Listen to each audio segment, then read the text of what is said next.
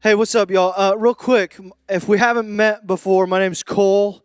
I'm our student ministry pastor here on staff, so I get to work with 6th through ninth. Well, I said that wrong. 6th through 12th graders. I don't even know what I'm doing here. 6th through 12th graders on Wednesday nights right here. Perry says he loves y'all. This is how we do this. Say, love you back. Love you, P. Yeah. In case he watches. Seriously, shout out to Pastor P for trusting the youth pastor to be on the stage. We'll see how it goes. Hey, I just had a big event happen in my life recently. My wife and we had a baby. Oh, I did it. That's what I'm telling people. I did it. But he's great. His name's Bash. He's 3 weeks old today. So we love him. It's going well. I've had multiple people tell me, wow, you look really tired. I am. But it's going very, very well. Everybody's healthy and doing wonderful. All right. Let's jump into this. Why don't we? Shall we? I was a lifeguard in my life for 6 years about or so. Like the last 2 years of high school and then 4 years through college. It was kind of like my summer job and how I, made money to pay for the school year that year. And I worked at this place called Pine Lake Water Park, okay? Now, to give you some context to what Pine Lake Water Park was all about, I want to say something first. Down here in the South, we have what we call rednecks, right? Some of you just like pointed at yours. We have redneck. And now I think of, when I came down here from Indiana, from the Midwest, I kind of noticed that there's this thing called the redneck spectrum. It's like some people that were, born and raised here, you kind of got an accent, and then other people, it's like your truck squatted, can't understand what you're saying, like, you know what I'm saying? It's like or anywhere in between. It could be, it's not just either you have it or you don't. In the Midwest, we kind of have something similar, but up there we call it country. Everybody say country. Yeah. Now, they're very similar, but the only difference between redneck and country, don't be mad at me for saying this, okay, is that country's always at least a little bit smarter than redneck. I know. I had people say amen. Sorry. Hey, listen, I'm one of y'all now, so you can't get mad at me. But I grew up in one of these smaller country towns in Indiana, 8,000 people only, Amish everywhere. Some of you are like, what's an Amish? Country, man. Cornfield, literally, the high school I went to was surrounded by 4 cornfields. So that's kind of how I grew up. So when I say I worked at a water park, this is what it looked like. It's not usually what people think of. It's like, this is like a big dirty pond with some slides, actually. Like, there's snakes in here.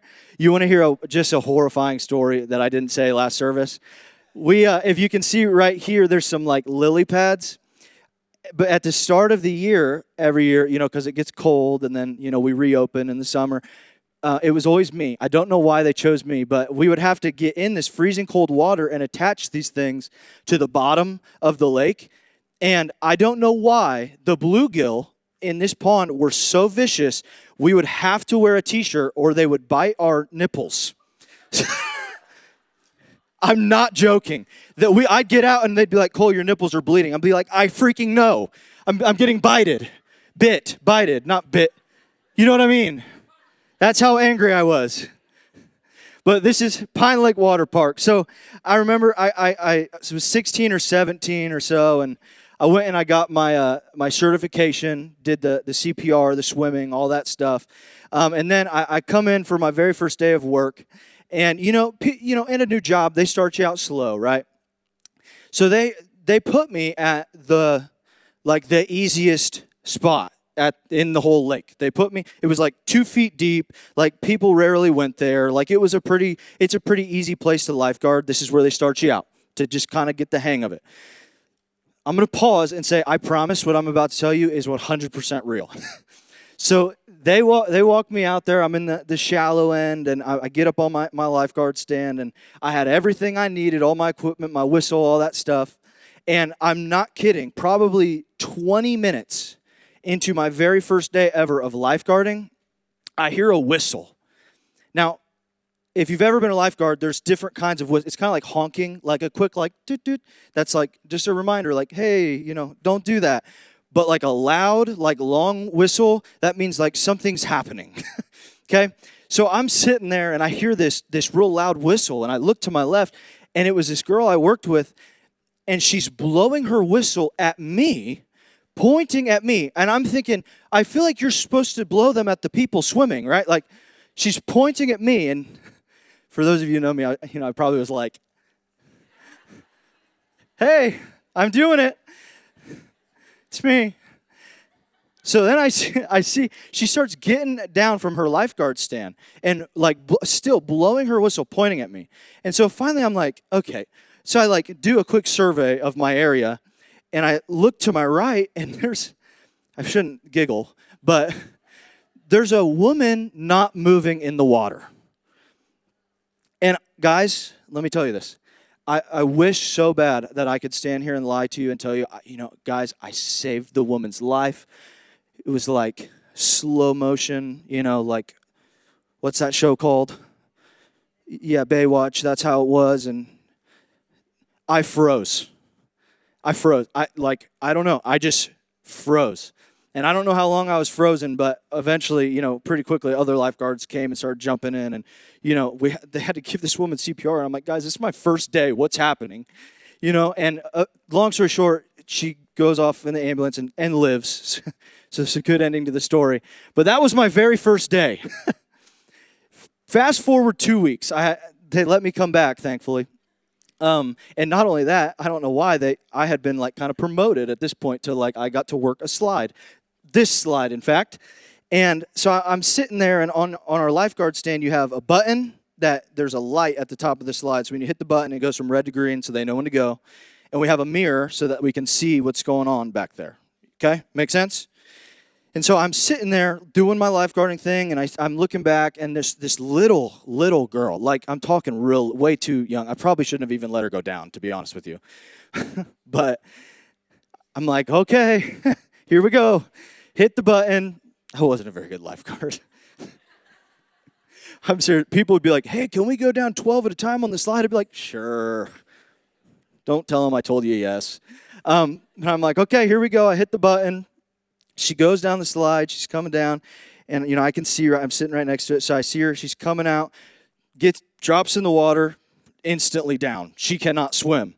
And so for real, this time it was slow motion. I took my shirt off, and I threw my whistle, and, everybody was watching, and not really. But jumped in, saved the girl.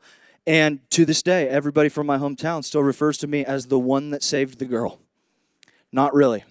But I tell you those two stories. No, I'm walking around. I'm like, how many people y'all saved today? And they're like, none. I'm like, no, I tell you those two stories because between the two of those, there's virtually like nothing different. 2 times I had been fully equipped to do my job. I had everything that I needed to do my job. I had been given the authority to do my job. And the first time I was frozen with fear. And the second time I had the courage to act. The only difference between the two situations was fear. Now let me ask you this. Did you know that you have a job? You have a job. And when I say that, what I mean is that you, every person in this room, was created by God on purpose and put here on this planet for a purpose. On purpose, for a purpose. So that means every person in here right now has been given some sort of task by God to do. You have a job.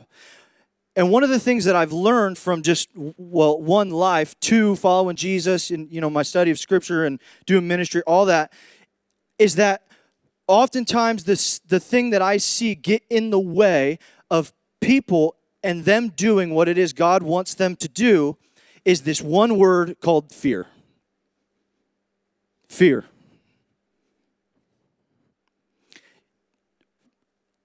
This is my opinion. So this is not like I didn't get this out of a verse or anything. It's just my opinion from what I've seen. I am kind of in a place right now in my life where I think fear is one of, if not the most accepted sin in the church today? Did you know 365 different times throughout the scripture, God, he doesn't ask us to not be afraid, he commands it. He says, do not fear. And what I see right now in ministry and in the church, the Big C church, is fear completely crippling a bunch of people that God has big plans for. Fear stops people from doing their job. And what's interesting to me as well is throughout the scripture, especially like in Joshua chapter 1, if you want to check me on this, God will say, do not fear, and he'll accompany that command with this phrase, have courage. Do not fear, have courage. Have courage, do not fear. So courage would be the antithesis of fear. But I think what happens a lot of times is we kind of subconsciously believe that a courageous person is a person that just doesn't have fear. And that's not the truth. In fact, I wrote down what I think courage is. Courage isn't the absence of fear. Courage is the presence of yes. It's when God asks me to do something, I might be terrified. I might be shaking. I'm so scared. But I'm still going to be obedient. I'm still going to say yes to him. If God asks me to give something up, it might be terrifying. I'm still going to say yes to him. If God asks me to pursue a relationship, I might be scared, but I have to say yes.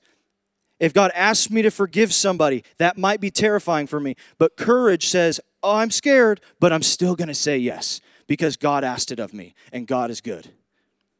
Does that make sense? Courage isn't the absence of fear. Courage is the presence of yes. That's pretty good, y'all. I wrote that. I probably stole it.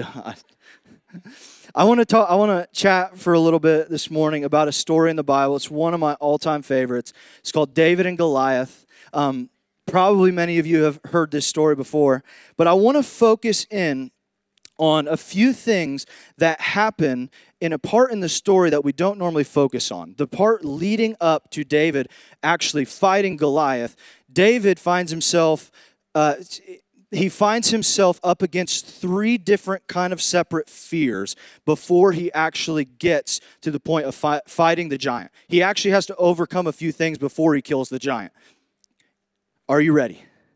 Okay, I want to give a little bit of just some backstory here. David was one brother of 8. He had 7 brothers, and David was the shepherd of the family. David was the youngest. A lot of people think around this time he was around 12 to 15 years old, which is young. And so David's task in his family was he shepherded the sheep. He guarded the sheep. And so one day, David's dad, Jesse, comes to him and he says, hey, your brothers, your 3 oldest brothers, they're out fighting in a war against the Philistines. I want to give you some supplies, and I want you to take them to your brothers. Okay? So David packs up his stuff and he heads out. And this is where we're going to pick up with the story. 1 Samuel 17, starting in verse 20. And David rose early in the morning and left the sheep with a keeper and took the provisions and went, as Jesse had commanded him. And he came to the encampment as the host was going out to the battle line, shouting the war cry. And Israel and the Philistines drew up for battle, army against army. And David left the things in charge of the keeper of the, all together now on 3, 1, 2, 3, baggage, and ran to the ranks and went and greeted his brother. This is fascinating to me, all right? The very first thing, David is in preparation. He has this calling on his life to go and kill a giant. And the very first thing David does before he even walks into the battlefield is he takes off his baggage, his weight, and he leaves it with the baggage keeper. Baggage. I want to talk about baggage for a second. Baggage is the weight that we carry from our past. Baggage is the weight that we carry from our past. And let me just be clear here for a second. When I say past, I'm not only talking about like 5, 10, 15 years ago. I'm talking, for a lot of people, last night, this morning. It's the weight that we carry from what we did. And the fear that comes along with this territory when we're talking about the job that God has for you is this. It's the fear of my past. It's the fear that what I did back then disqualifies me from doing something great now. And I've seen this very thing paralyze so many people in the church. I've had so many conversations with people like, man, I get that what you say from the stage, like, your past doesn't equal your future, but like, no, I did something real bad.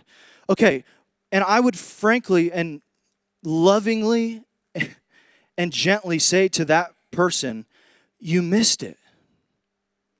Because when I read this book, this is my iPad, but pretend I'm pointing to a Bible. When I read that book, all I can find in the book is God using the worst people over and over and over and over to do the biggest things. And listen, the things that they did are so big, we still talk about them 4,000, 3,000, 2,000 years later. And these are the worst. It's so crazy to me. Like, you open to the first page, Adam and Eve are already screwing it up. Then Noah gets drunk and naked. Then Abraham pimps out his wife. We've been through this. David, it's like David stole a dude's wife, got her pregnant, killed the guy so that he could marry her. That's really, really bad, by the way. Like, really bad. I could go on and on and on. And these are the people that we list as heroes of faith. And we so limit ourselves to the things that we are able to do. When, guys, God He only works with messed up people. And so this fear we have of like, man, what if I'm not good enough? Because of who I used to be, I can't be the person God wants me to be. Bull crap. I'm sorry, I don't know how else to say it. It's so true. We talk about it all the time, but I want to hammer this in. I need this too. Is like, man, just because of what I've done, it doesn't have any implication on who I can be in the future or who God wants me to be. Man, I had a conversation recently. Man, I'm going to say a lot of things I didn't plan on saying. I'm already doing that.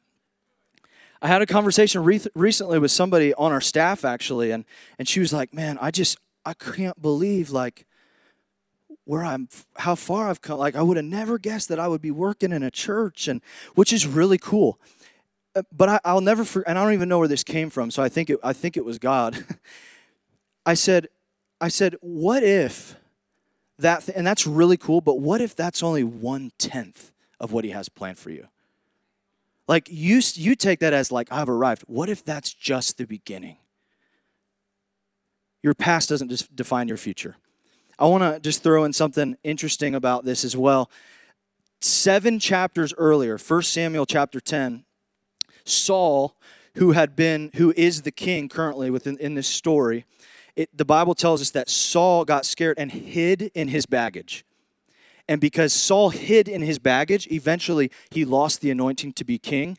David leaves his baggage with the baggage keeper, picks up the anointing to kill a giant, and then in the future become the next king of Israel. It's really good.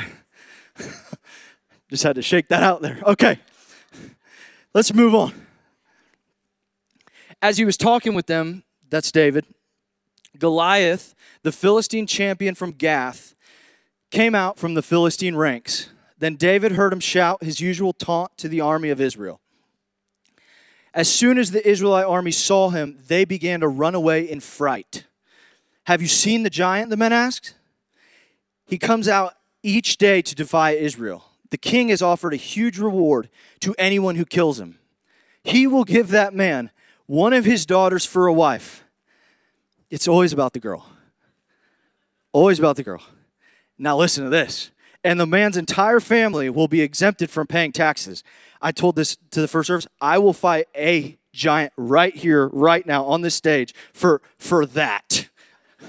At least for the chance. I'm taking it. Sorry. David asked the soldier standing nearby, what will a man get for killing the Philistine and ending his defiance to Israel? Who is this pagan Philistine anyway that he is allowed to defy the armies of the living God? And these men gave David the same reply. They said, yes, that is the reward for killing him. But when David's oldest brother, Eliab, heard David talking to the men, he was angry. What are you doing around here anyway? He demanded.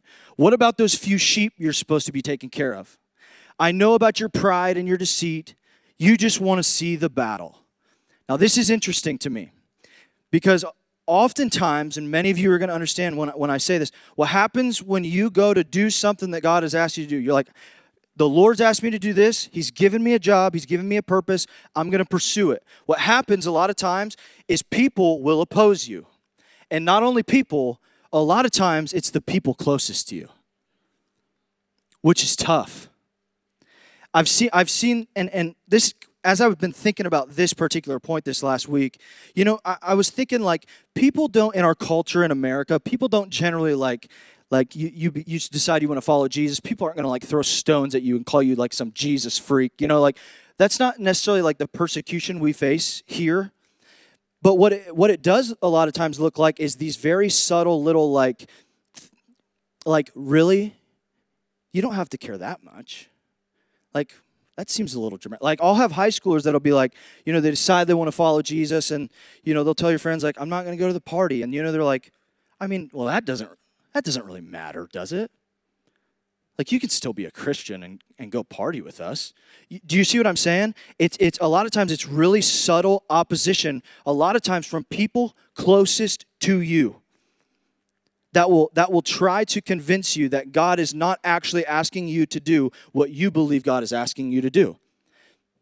And the fear that surrounds that is fear of them. Fear of what they think.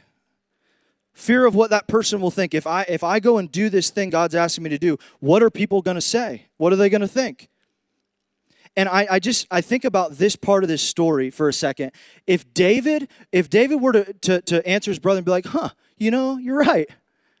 You're right. That was crazy. I shouldn't have even asked about fighting the giant. Probably somebody else will do it. Here's your cheese from Dad. I'll get out of here. We don't have the story. We don't have the felt board David and Goliath growing up. You know what I mean? If David gives into that fear of what people think about him, that rejection thing, we don't have this story. And not only that, I wonder if David doesn't go and do this, does he eventually become the greatest king of Israel ever? I don't know. But I think part of courage is letting go of what we're afraid of other people thinking.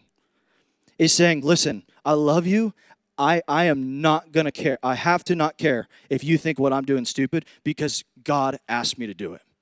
And so courage tells me I'm going to say yes. That's good.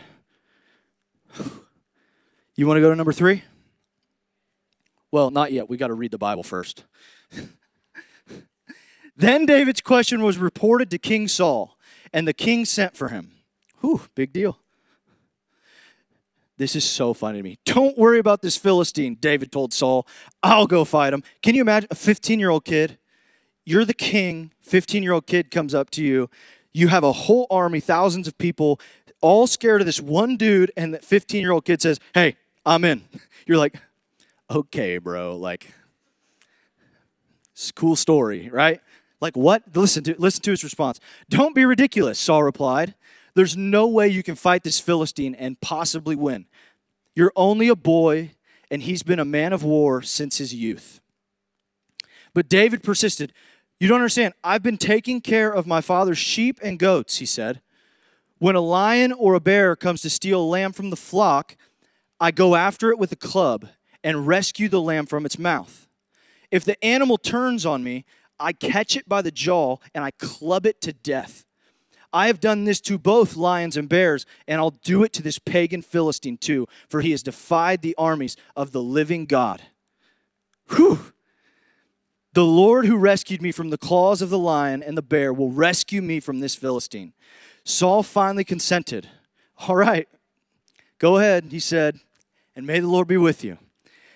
This is this is one of my favorite little parts of the Bible, this discourse, because on the surface you're like, why in the world? There's no world in which, let's say you're the king or queen of a country and you let a 12 to 15-year-old boy go out there and define what's about to happen to your entire nation. There's no world, right? That's crazy. But once I start thinking about this, what David says here is really, really powerful. Essentially, he goes to Saul and he says, hey, I want to fight this guy. Saul says, He says, you don't get it. When I've been tending to my sheep, no one was watching, no one cared, no one saw, but I've been killing giants all along. And now, because I've been practiced up, when no one was watching and no one cares, when I was in private, I'm about to go do it in public when everyone's watching and everyone cares. In other words, what you do in private matters. Tense. Listen, I'm preaching to me too. This is something everybody has to hear. Listen, remember, we all have some sort of job, some next step from God. And how we prepare ourselves in our private life determines how successful we'll be at that job God has given us. What you do in private matters. David, I'm convinced the only reason he was able to do this was because he practiced in private when no one was watching and no one cared, so that he could go out when everybody was watching and everybody cared and have a public victory. Everybody wants a public victory. Everybody wants a pat on the back. Everybody wants a good job. Not everybody wants to put in the hard, step-by-step work. You want to know something? This just came to me. We do church here every Sunday. We sit in our staff meetings on Mondays, and we're always like, oh my gosh, what is going on in this church? It's so good. It's good, right? It's crazy. We're literally outgrowing this building that we moved into 2 years ago, y'all. It's kind of stressful, really awesome. We'll talk about that another time. But you want to know part of the reason I think that's the case is because our leader, this man, he gets up every day at like 4:30 and reads his Bible for what seems like 17 hours and prays for us. He says he prays for me by name and our church. And like this man is actually practicing in private the person he portrays to be himself on this stage. And I think for us, we get to actually reap the blessing of that. Everybody wants a public victory. What separates the boys from the men here is the people that also want to do the hard work in private as well. Courage. I want to chat with you about, there's this thing in psychology. Oh, I forgot to put the fear up. Fear of detection. The fear that comes with private life stuff has to do with, I'm afraid they're going to find out. It's that I buried that 1% down deep, and I do not want to dig it up. You know what I'm talking about. I've been here 1,000 times. It's that 1%. And I've always said this, to be 99% known is to be unknown. It's to be unknown. To take 1% of your life and bury it and hide it, that is to be unknown. And it's that 1% that often gets in the way of us being able to do the things God wants us to do, truly. It's got to come out into the light. So I want to talk to you about psychology for a second. There's this thing in psychology called the bystander effect. So it's very interesting to me. What happened back in, I think it was 1964, there was this woman named Kitty Genovese. And she was, long story short, she was walking home from her apartment one evening, was coming home from work, and was stabbed, raped, and killed in a back alley in New York City.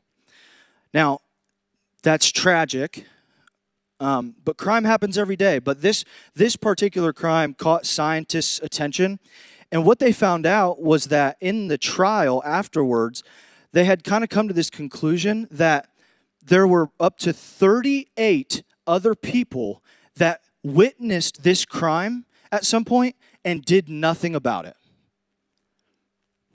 And thus was born the bystander effect. The bystander effect essentially says that in a crowd, when there's a problem, people tend to think somebody else will take care of the problem. In a crowd, when there's a problem, people tend to think somebody else will take care of the problem. Can I just say this to you? You are the one for the problem. You're the one.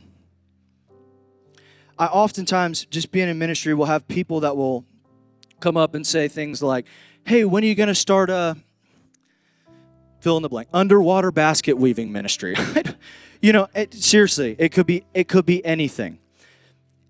And my response is always like, why are you coming to me? Like, clearly you're the one that sees the problem, the homelessness problem, the problem with poverty, fill in the blank. You're the one that has a heart for it. God's laid that on your heart.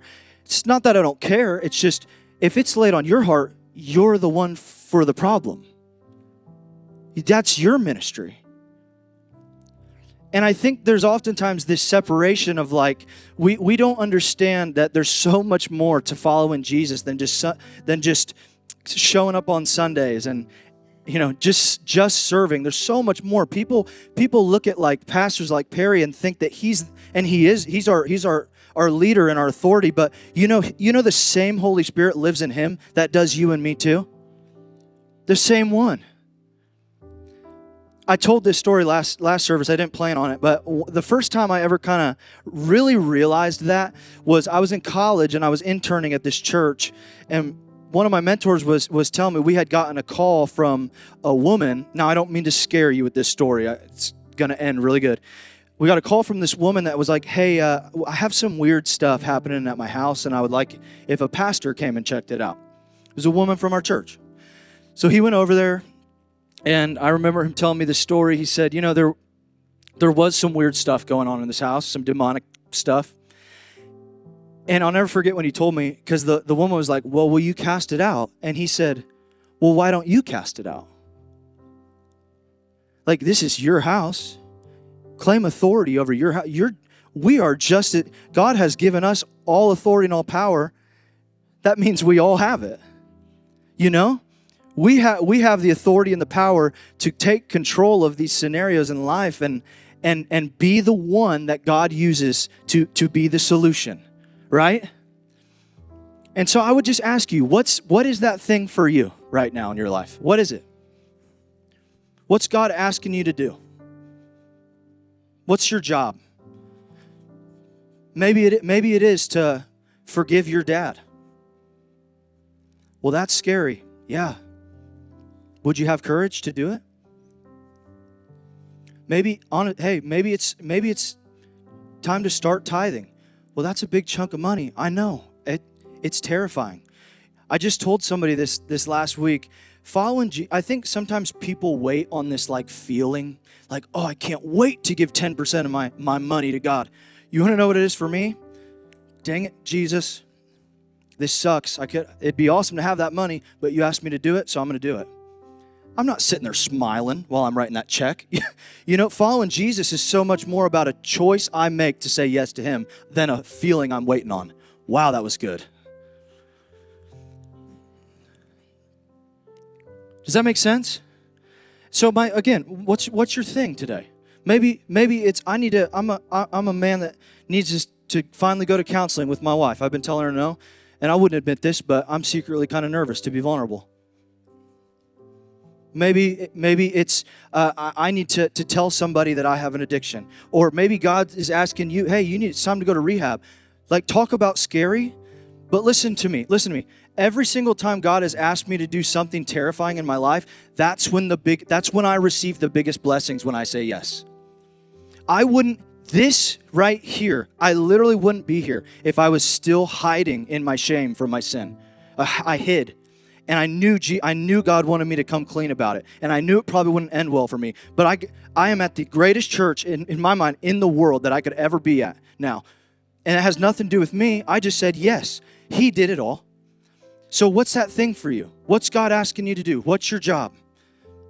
And my question is, would you today say, screw fear, I'm choosing courage? Just really practically, and then I'll pray, promise. We have Easter services coming up in 2 weeks. And this would be a very easy first step, is for you to maybe identify somebody you know, and I know you know him, that doesn't know Jesus, that needs to be here in 2 weeks to hear that Jesus is alive. I know you know him. But I'm nervous. What if they say no? I don't tie him up and throw him in your car and just get him here. I don't know. Perry always says lie to him. Tell him, hey, let's go party. Hey, it's not a lie. Another thing, we, by God's grace and mercy, one of our sayings is it's by his mercy that we have a ministry. By God's mercy, our student ministry is growing on Wednesday nights, and we're finally to the point where we're starting to need some more people. If you want to plug in and serve there, man, that'd be awesome. I don't know. Whatever Jesus is asking you to do, if you're scared, I get it, but I would just say yes. I would just say yes. You got a job. Let's pray. Lord, thanks so much for this morning, this church. God, I just pray that for those people in here that hear your voice, that maybe feel their heart thumping a little bit, that there's something they need to do. God, that you would provide them with the courage and the peace to say yes to you. Lord, I pray that your Spirit would be with us in those moments, that your mercy and grace would follow us wherever we go. And Lord, I pray that for those people that are here today, ready to say yes to you, Jesus, I pray that you would bless them and you would keep them tremendously. Lord, we're about to sing this amazing song, and I love the part where it says, fear bow. Fear bow. And Lord, we, in your name of Jesus today, we command that fear would bow to the name of Jesus. We love you. It's in your name we pray. Amen, amen. Amen. Jesus, you really do change everything. We love you, Lord. Thank you for all you do in this place, God. With heads bowed and eyes closed, I just wonder if for some of you in the room today, that job that God has for you is to make the decision to maybe accept him into your life for the very first time. And if that's you in here today, I would just ask that I'm going to say a prayer and that you'd repeat after me. And what's cool about Second Chance is nobody prays alone. So everybody's going to pray this prayer out loud with you and for you. So here we go with heads bowed and eyes closed. Jesus, I love you. Come into my life and forgive me of my sins. I pray that you would use me and guide me and lead me for the rest of my life. I love you. In Jesus' name. Hey, if you're here with heads bowed and eyes closed, and you just prayed that prayer for the very first time in your life, you accepted the call of God on your life to make him Lord of your life, would you just really quick for me, put your hand up in the air right now? Throw your hand up in the air so we can pray for you. Awesome. Awesome. Right now, anybody, put them up high. Awesome. Lord, thank you for hands raised. God, we just ask that you would bless these people today that have chosen to follow you for the first time. God, I pray favor and blessing over their lives forever. Favor and blessing. We love you, Jesus. Thank you for Second Chance Church. And it's in your name we pray. And everybody said, amen, amen. Hey, are you glad you came? Come on. We'll see you next week.